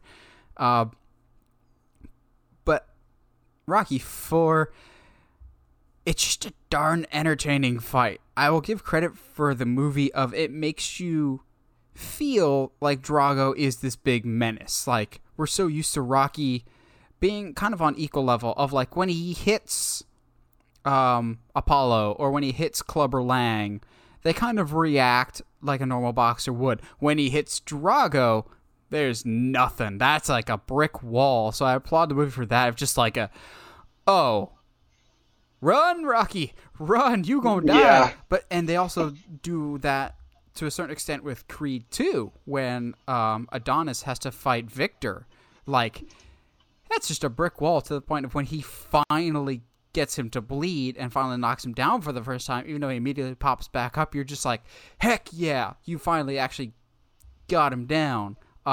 Rocky movies are always known for being big and bombastic, but to me there's no bigger opponent in the Rocky pantheon than Drago. He's literally larger than life. It's just a shrunk down version of a Godzilla versus Kong fight. There's not form, there's not technique, really. The training is literally him running up the side of a mountain. There's not actually technique to his training. I'm just going to chop some wood, grow a beard that I probably should have kept for the fight because it looks amazing, and then run up the side of a mountain. Like, it's cheesy, it's dumb, it's the 80s personified, and I love everything about it. I feel that. I feel that a lot. Yeah. So let's I'm going to keep going with this conversation about opponents that our main character shouldn't, but most likely won't survive from. Okay? And your Rocky versus Drago. It's his biggest test up to that point. I am going to go back to anime and to a series I have been trying to get Nathan to watch for a long time with My Hero Academia. There is a fight season 2. It's during like a tournament, and all these are like during tournaments. What's happening? Mortal Kombat! If the new movie does not have the music, we riot. I think they did like a version of it in the trailer, didn't they? Not sure. Maybe not. Anyway, there's these, I gotta explain this to you, okay? So your main character is Deku, okay? He's got a power that he can't really control. Is he the one with the green hair? Yeah, he cries a lot. It's great. Okay. To be fair, I give him a lot of crap, but he cries because he's so thankful because he's one of like the bottom 10% of the country of the population that isn't born with a power, and then he's given one because someone respects his heart and his spirit so much. So he's just like super thankful for it. Anyway, and Shoto is one of those. He's like a legacy guy. Like his dad is like the number 2 hero in the country, and like he's like fire and ice, but he never uses the fire because of his bad relationship with his father, and his father's all fire. Blah blah blah. So he's Kaiba. Like, yeah, basically. So he like going into the fight, everyone's like, bro, Deku is about to get his butt handed to him because Shoto, like, he just like casually creates whole glaciers. Like, he's like super powerful, and like Deku manages to get, by the end of the fight, manages to make him have to use the fire side of him that he doesn't use, and it's just it's such a good like build of a fight to the moment. I mean, I'll ruin it for you a little bit. Deku still loses, but like he pushes. It starts the narrative in the show that Deku is going to push everybody around him to be way better than they ever thought they could be, because of the fact that he won't stop. It's just it's such a cool moment. Shoto, like, the animation is like at its top tier. He like combines super heat with super cold, and it causes like this chemical reaction, and it's just so cool, so pretty. Anyway. And then he like freezes the whole stadium, but it's almost like you're saying that that fights could also be narrative tools. What? No. What? No, I didn't say that. Hold on. I'll save my biggest like narrative tool via a fight for last. I got 4 more. 3 Same. like genuine fights and 1 that counts as a fight, even if it's different than everything else that we've talked about today, in that it's a kind of traditional duel with untraditional weapons. Of course, we're talking one-on-one, and the culmination end fight. We've got to talk about Harry Potter versus Voldemort. even if, I'll say this, even as a big Potter fan, I think the final fight between Harry and Voldemort is great up until they're in that like front courtyard part. That I think that's kind of a weak finish of just, hey, whoosh, and then it just kind of Voldemort literally gets Thanos snapped away, which is kind of bizarre. But the rest of the fight, I've always applauded how the Harry Potter movies depict magic from the wands. Like, that's a hard concept to visualize because so many people could have their different interpretations when they're reading the books. And I've always liked how Harry Potter has done magic, basically, in the movies. Not kind of emulating lightsabers, but kind of emulating lightsabers. Even if the colors are flipped of, like, Harry has the red and Voldemort has the green, but whatever. Mm-hmm. I appreciated that the fight takes place basically throughout the entire castle. And it's not just, hey, you stand here, I'll stand here, we take 15 steps back and shoot. Like, it's a big sprawling fight, which in the book, I feel like, I can't remember, it's been so long since I've read Deathly Hallows.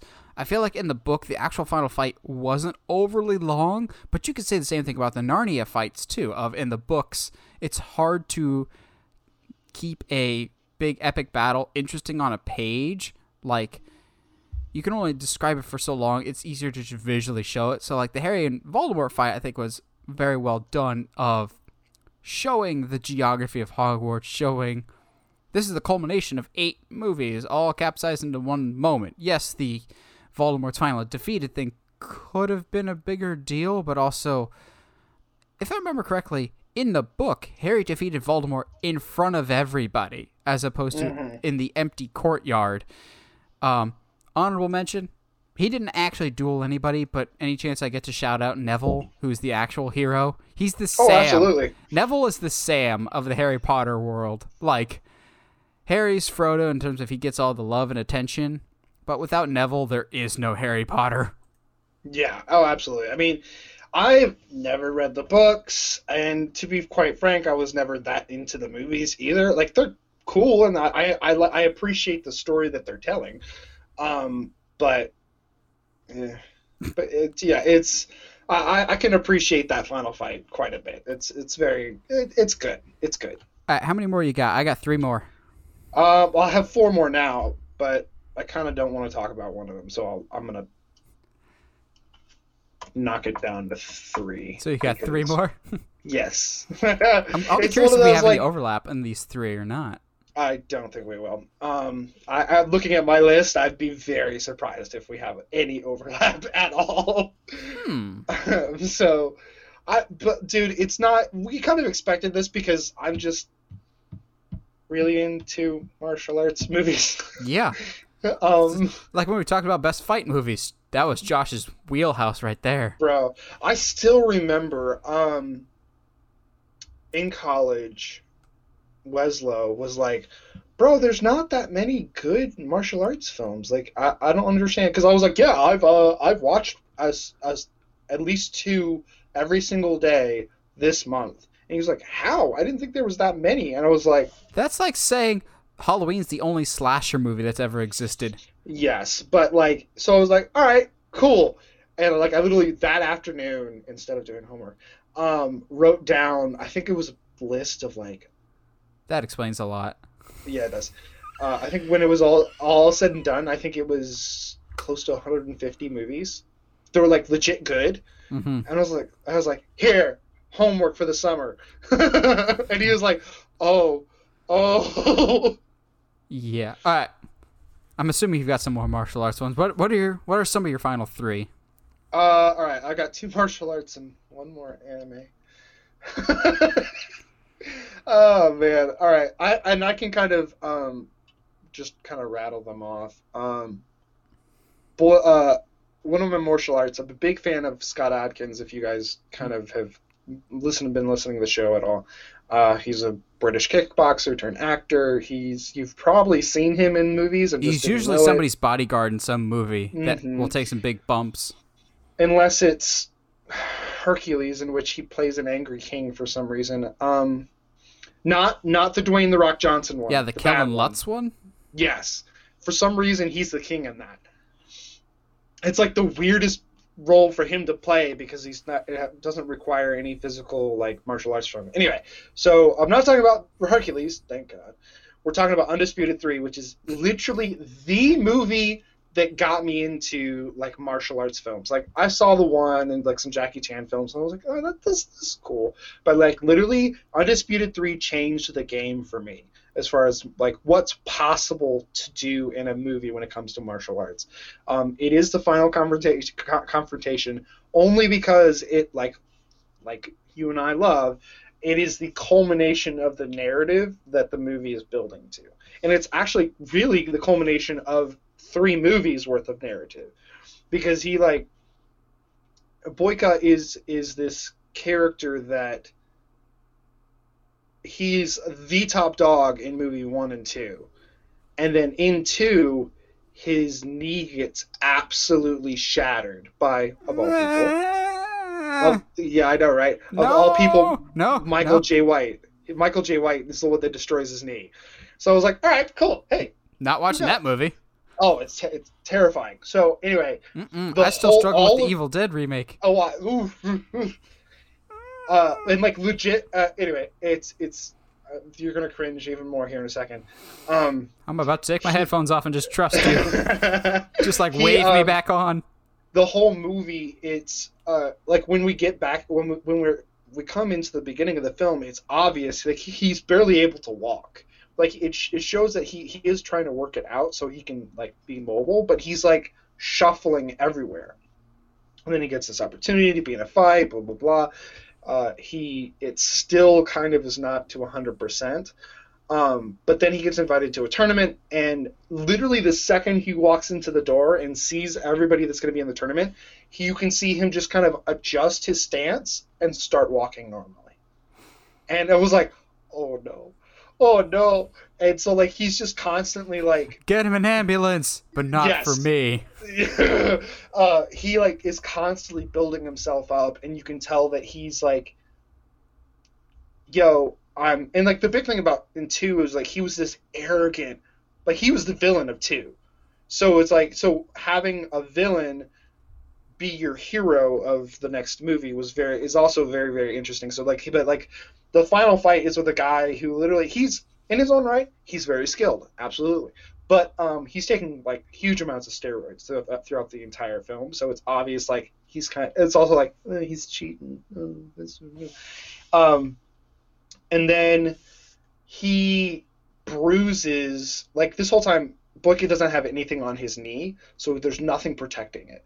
And so the guy just keeps kicking it or whatever, and he ends up having to roll out of the ring, and they're like counting him out, and he looks at a mop, and he's like, all right, screw it, breaks the mop handle, takes the mop and uses it and like creates a knee brace for his knee, gets back in and whoops this guy to the point that the guy throws a kick, and he just holds the knee up, and the knee snaps on his, like showing like how strong his knee is now and all this other stuff. It's just super, it's wild, it's crazy, the fights are incredible. They are like the Undisputed series in general is amazing, and it's as close to full contact as you can get. I'm so glad you bring up martial arts again and entering a tournament. I swear, if it's any of the 90s Mortal Kombats, I'm coming after you. Too bad. You will No Mortal Kombat today. Think of another tournament-related movie that you and I love dearly. This is the most emotionally gut-wrenching fight we will talk about today, bar none. Josh is kicking himself. He forgot about this. I knew this would happen. I knew Josh would forget about this. No, I'm so mad at myself. Oh, because we sing the praises of Warrior to the hills, and I'm sitting here like, martial arts movies. My disciple, you have failed the great code that is Warrior. You have failed the Warrior's code. Because, seriously, this will be the most emotionally gut-wrenching and narratively fulfilling fight in this whole discussion we'll talk about today. I have 2 more after this, but this is still, like, to me, the example of fights on the surface and on the sub-level can be very important for your fight. So In the movie Warrior, it's two brothers enter a UFC tournament. There's more to it. They all have their reasons why they're in the tournament that are both very good moral reasons to be in it, but they haven't been on the same page. So when they get into the ring, literally all the emotion and turmoil and baggage that both these characters have come into the fight with is all unleashed in this cage. So on the surface, they're beating the crap out of each other to win the tournament. But on this subliminal level, it's two brothers beating the crap out of each other to work out their emotional issues that have been built up for decades between the two of them. But the combat in this scene alone is fantastic. We've seen one of the guys into the tournament so far be the very methodical, tactical-minded individual because he's not the biggest or the strongest in the tournament, so he's got to tap everybody out. All of his victories are tap-outs. He doesn't have a single knockout. Whereas on the other side, the guy has not thrown more than 3 punches in a single fight before he knocks his opponent out. So you've got tap-out versus knockout, and the guy that's knockout artist is just wailing away on the submission expert. But we get to the second to last round, and the brother that's the tap-out artist, the older brother, the one that's supposed to always be there and love the younger brother and protect him, but left the younger brother, gets him in a submission, which normally in a fight, if you're in a submission you can't escape, you tap out. But the stakes are so high for the younger brother that he knows he can't quit and abandon his reasoning for why he's in the tournament. He lets his older brother basically pop his shoulder out. And it's disgusting. The noise that is just, because you know it's coming. Like, he keeps hitting him in the head, and eventually the older brother's like, all right, if you're not going to tap, I'm going to do it, and just puts all of his weight on his shoulder. And the round ends, and they go back to the corner, and it's just like, dude, you have to give up. You only have one arm left. And younger brother, played by Tom Hardy, is just, he's crying, one, from the pain, but two, bawling his eyes out because he knows, I'm screwed. Like, I'm basically having to fight with one arm now. And the older brother's just like, I got to call the fight because my brother's in pain and in trouble. But he's got his own reasons for why he can't quit either. So what follows is the fifth and final round of this tournament, in which case, if you have a dry eye getting out of this fight, you are dead inside, because the older brother has to wail on his younger brother when he's weakened and down, and he's just beating the crap out of him. He gets him in a chokehold, and just, I love you, Tommy. I love you. Let go.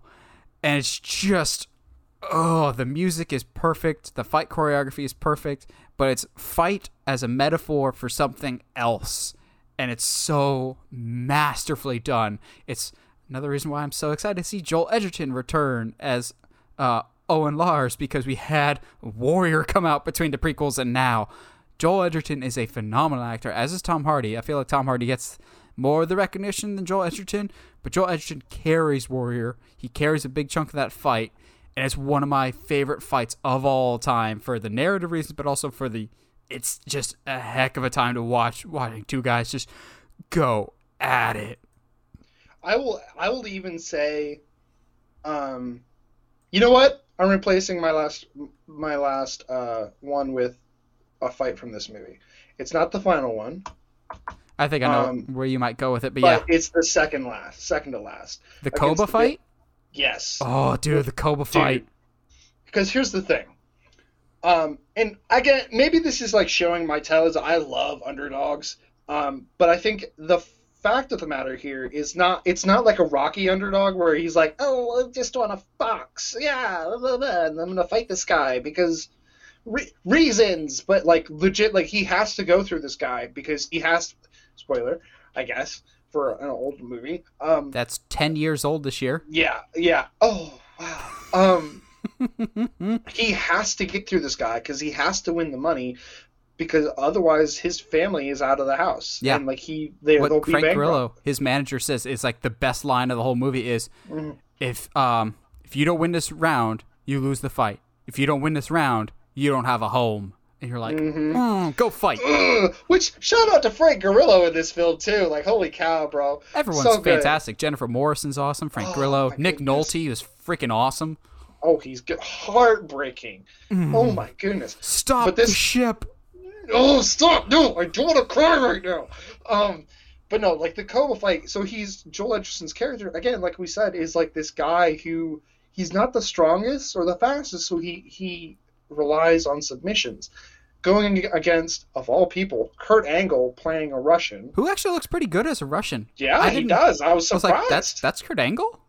I actually did a double take. I think I didn't notice it until my second viewing of like that it was Kurt. I was like, hold on, wait a second.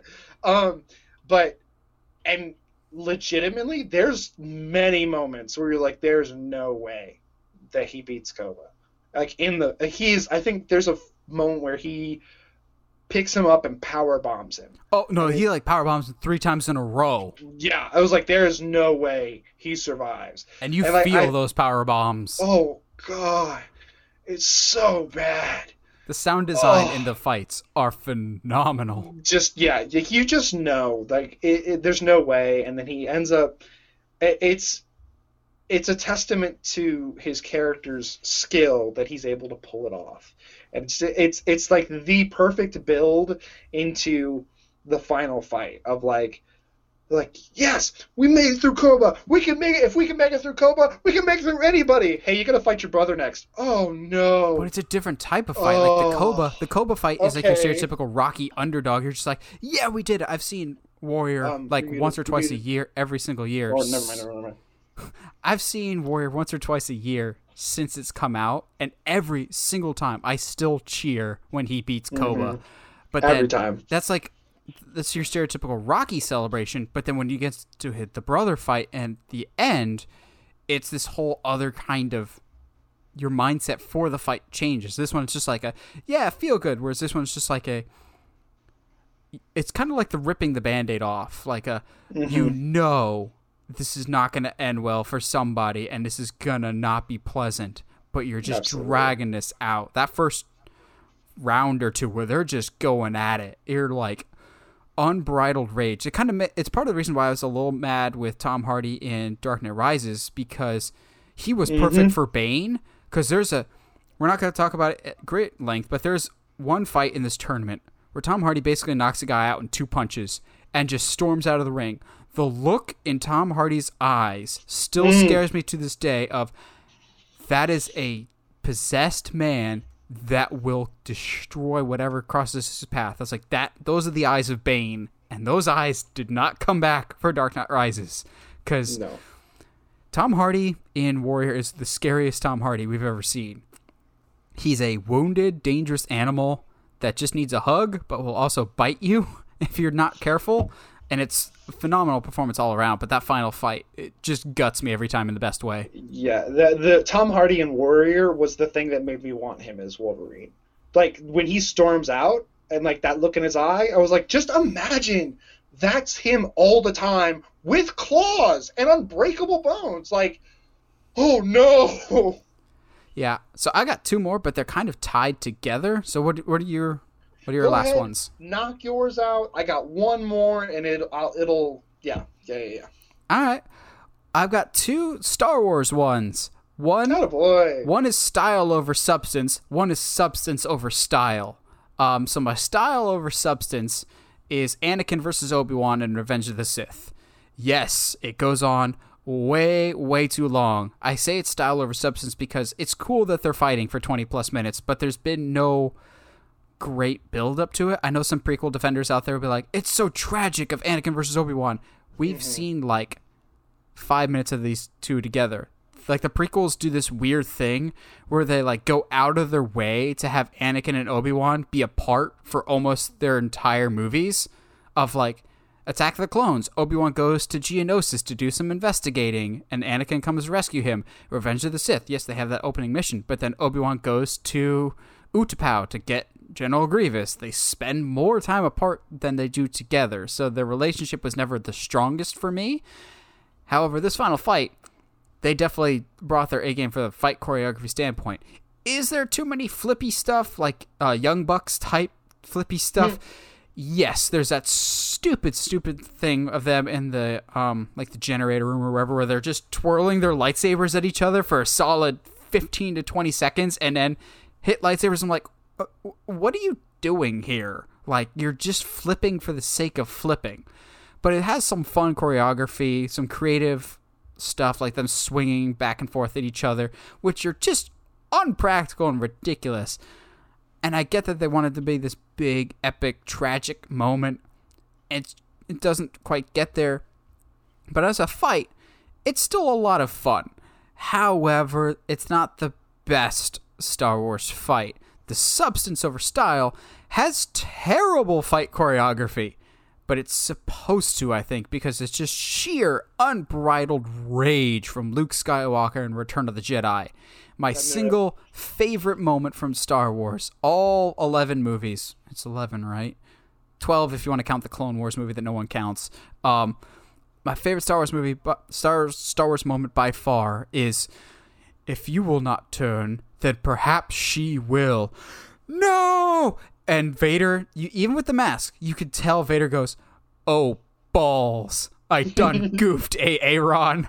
And Luke, there's no choreography, there's no gracefulness to it all. It's just sheer unbridled rage. And for the first time ever, I'm just now realizing as I'm talking about this, almost all of Luke and Vader's interactions from a fighting standpoint up to this point has been Luke retreating from Vader. It's always been lateral movement, Luke backing away from Vader because Vader's always in control. For the first time ever, Vader's backing up. It's opposite lateral movement. Luke is the one in dominant control because Vader has done goofed, and Luke is dipping too close to the dark side and just wails on his dad and then beats him, chops his hand off, but then looks down and goes, "Oh, I have become my father. I've embraced what he did. I have become what I swore I never would," because power is very, very easy to fall to. It's very easy to be corrupt. And in that moment, he understands his father and still does the stupid decision of throwing his lightsaber away, which would be very, very helpful 2 minutes later. But it's not graceful, it's not choreographed well, but from a narrative standpoint, this is what the original trilogy was building towards. This is, will the son make the same mistakes that the father did? Will he find redemption? Will he redeem his family's name? Or will he become the new Vader? It's not the slickest combat scene like a Duel of the Fates, but from a narrative standpoint, they could not have done it better. I agree. Yep, I'm all here for it. I have seen some like fencing experts and stuff like that like analyze the Anakin and Obi-Wan fight, and some of them are like, yeah, no, that makes sense. They're both, if these guys are actually like, they're as skilled, like equally skilled with a lightsaber, then some of the stuff that they're doing makes perfect sense. Because like even the twirling, they're testing the speed, they're testing certain things. They understand that one mistake is going to be the death of both of them. Yeah. So I mean, it's to a certain extent it does make sense. I agree. There's too much flipping, and there's certain things that I'm not. Let's swing at each other from vines. Yes. After we just had this incredible fight. Anyway. No, high ground. I would argue that I can't pinpoint it, but some of the Rey versus Kylo stuff, it to me goes into that Luke Vader territory just a little bit. Force Awakens, I think, is still their best fight. Yes. When Rey almost goes to the dark side. And it's one of those, like, it's less about the choreography and more about the story that they're telling. Just the sheer brutality of everything. So, I'm going to do my last one. This is a fight in an anime that that has won the awards, like, I think almost 2 years running. It's considered one of the best anime fights in all of anime, which is, if that doesn't sound like much, you're wrong. It's like we're basically looking at like, that's like saying you're the best comic book movie. Yeah, exactly. You're looking at like a catalog of over 1,000 shows and being like, Oh yeah. "Yep, this one's the best." Um, season four, it's of My Hero Academia. It's Deku versus Overhaul. Um, I'm gonna drop a few little spoilers just because I think in order to fully explain how hard this fight goes, you kind of have to explain some things without seeing it. Overhaul is a character that can disintegrate and put his body back together at will in whatever shape or form he wants.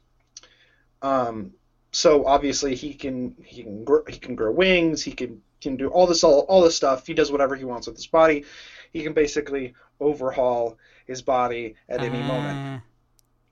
Deku, at this point, he has a lot more control over his power, but he still can't go 100% because if he does, it legit will tear his body apart. Because his body didn't grow up with the power, it doesn't have the capacity to hold it at 100%. This is until he meets a girl. This of course. Hold on.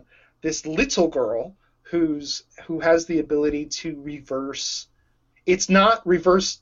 It's like reverse time almost, but like not like all of existence in time, but like when she touches a person, that physical matter goes to like turns back in time. It's hard to explain. It's very, very, very interesting and like what you could possibly do with it. But anyway, so the whole thing is Overhaul's been using her blood to create a virus that basically takes somebody's powers away. So the whole fight is basically Deku going, well, if I can't save this little girl, then I don't deserve to be a hero. And literally goes toe to toe with Overhaul because of it. And he's like, but like to a certain point, he's like, I can't do this though because I can't go out 100%. And then they find out that she can reverse any damage that he does to his body. So he legit takes her, straps her on his back, and then just goes at it with Overhaul at 100% for the first time in the entire show. And it literally, like to the point where he can jump off of air because he's that strong.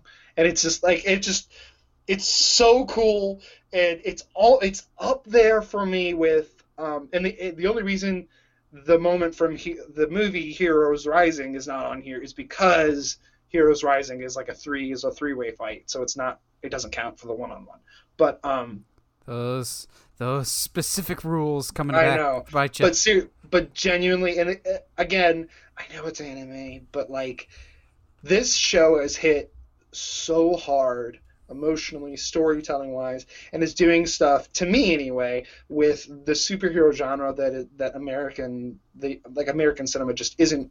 They're not willing to have a conversation about. Shocker! I know, right? Someone tries something different than us that actually goes very, very well. Well, what are some of your favorite one-on-one fights?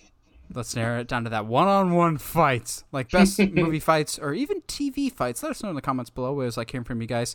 And as always, if you like what you hear and you want to hear more, subscribe to whatever audio platform you're listening to us on, whether it's iTunes, Spotify, Google Podcasts, or YouTube. And if you haven't already, subscribe to us on YouTube at Uncharted Media. And as always, stay sharp, movie guys and gals.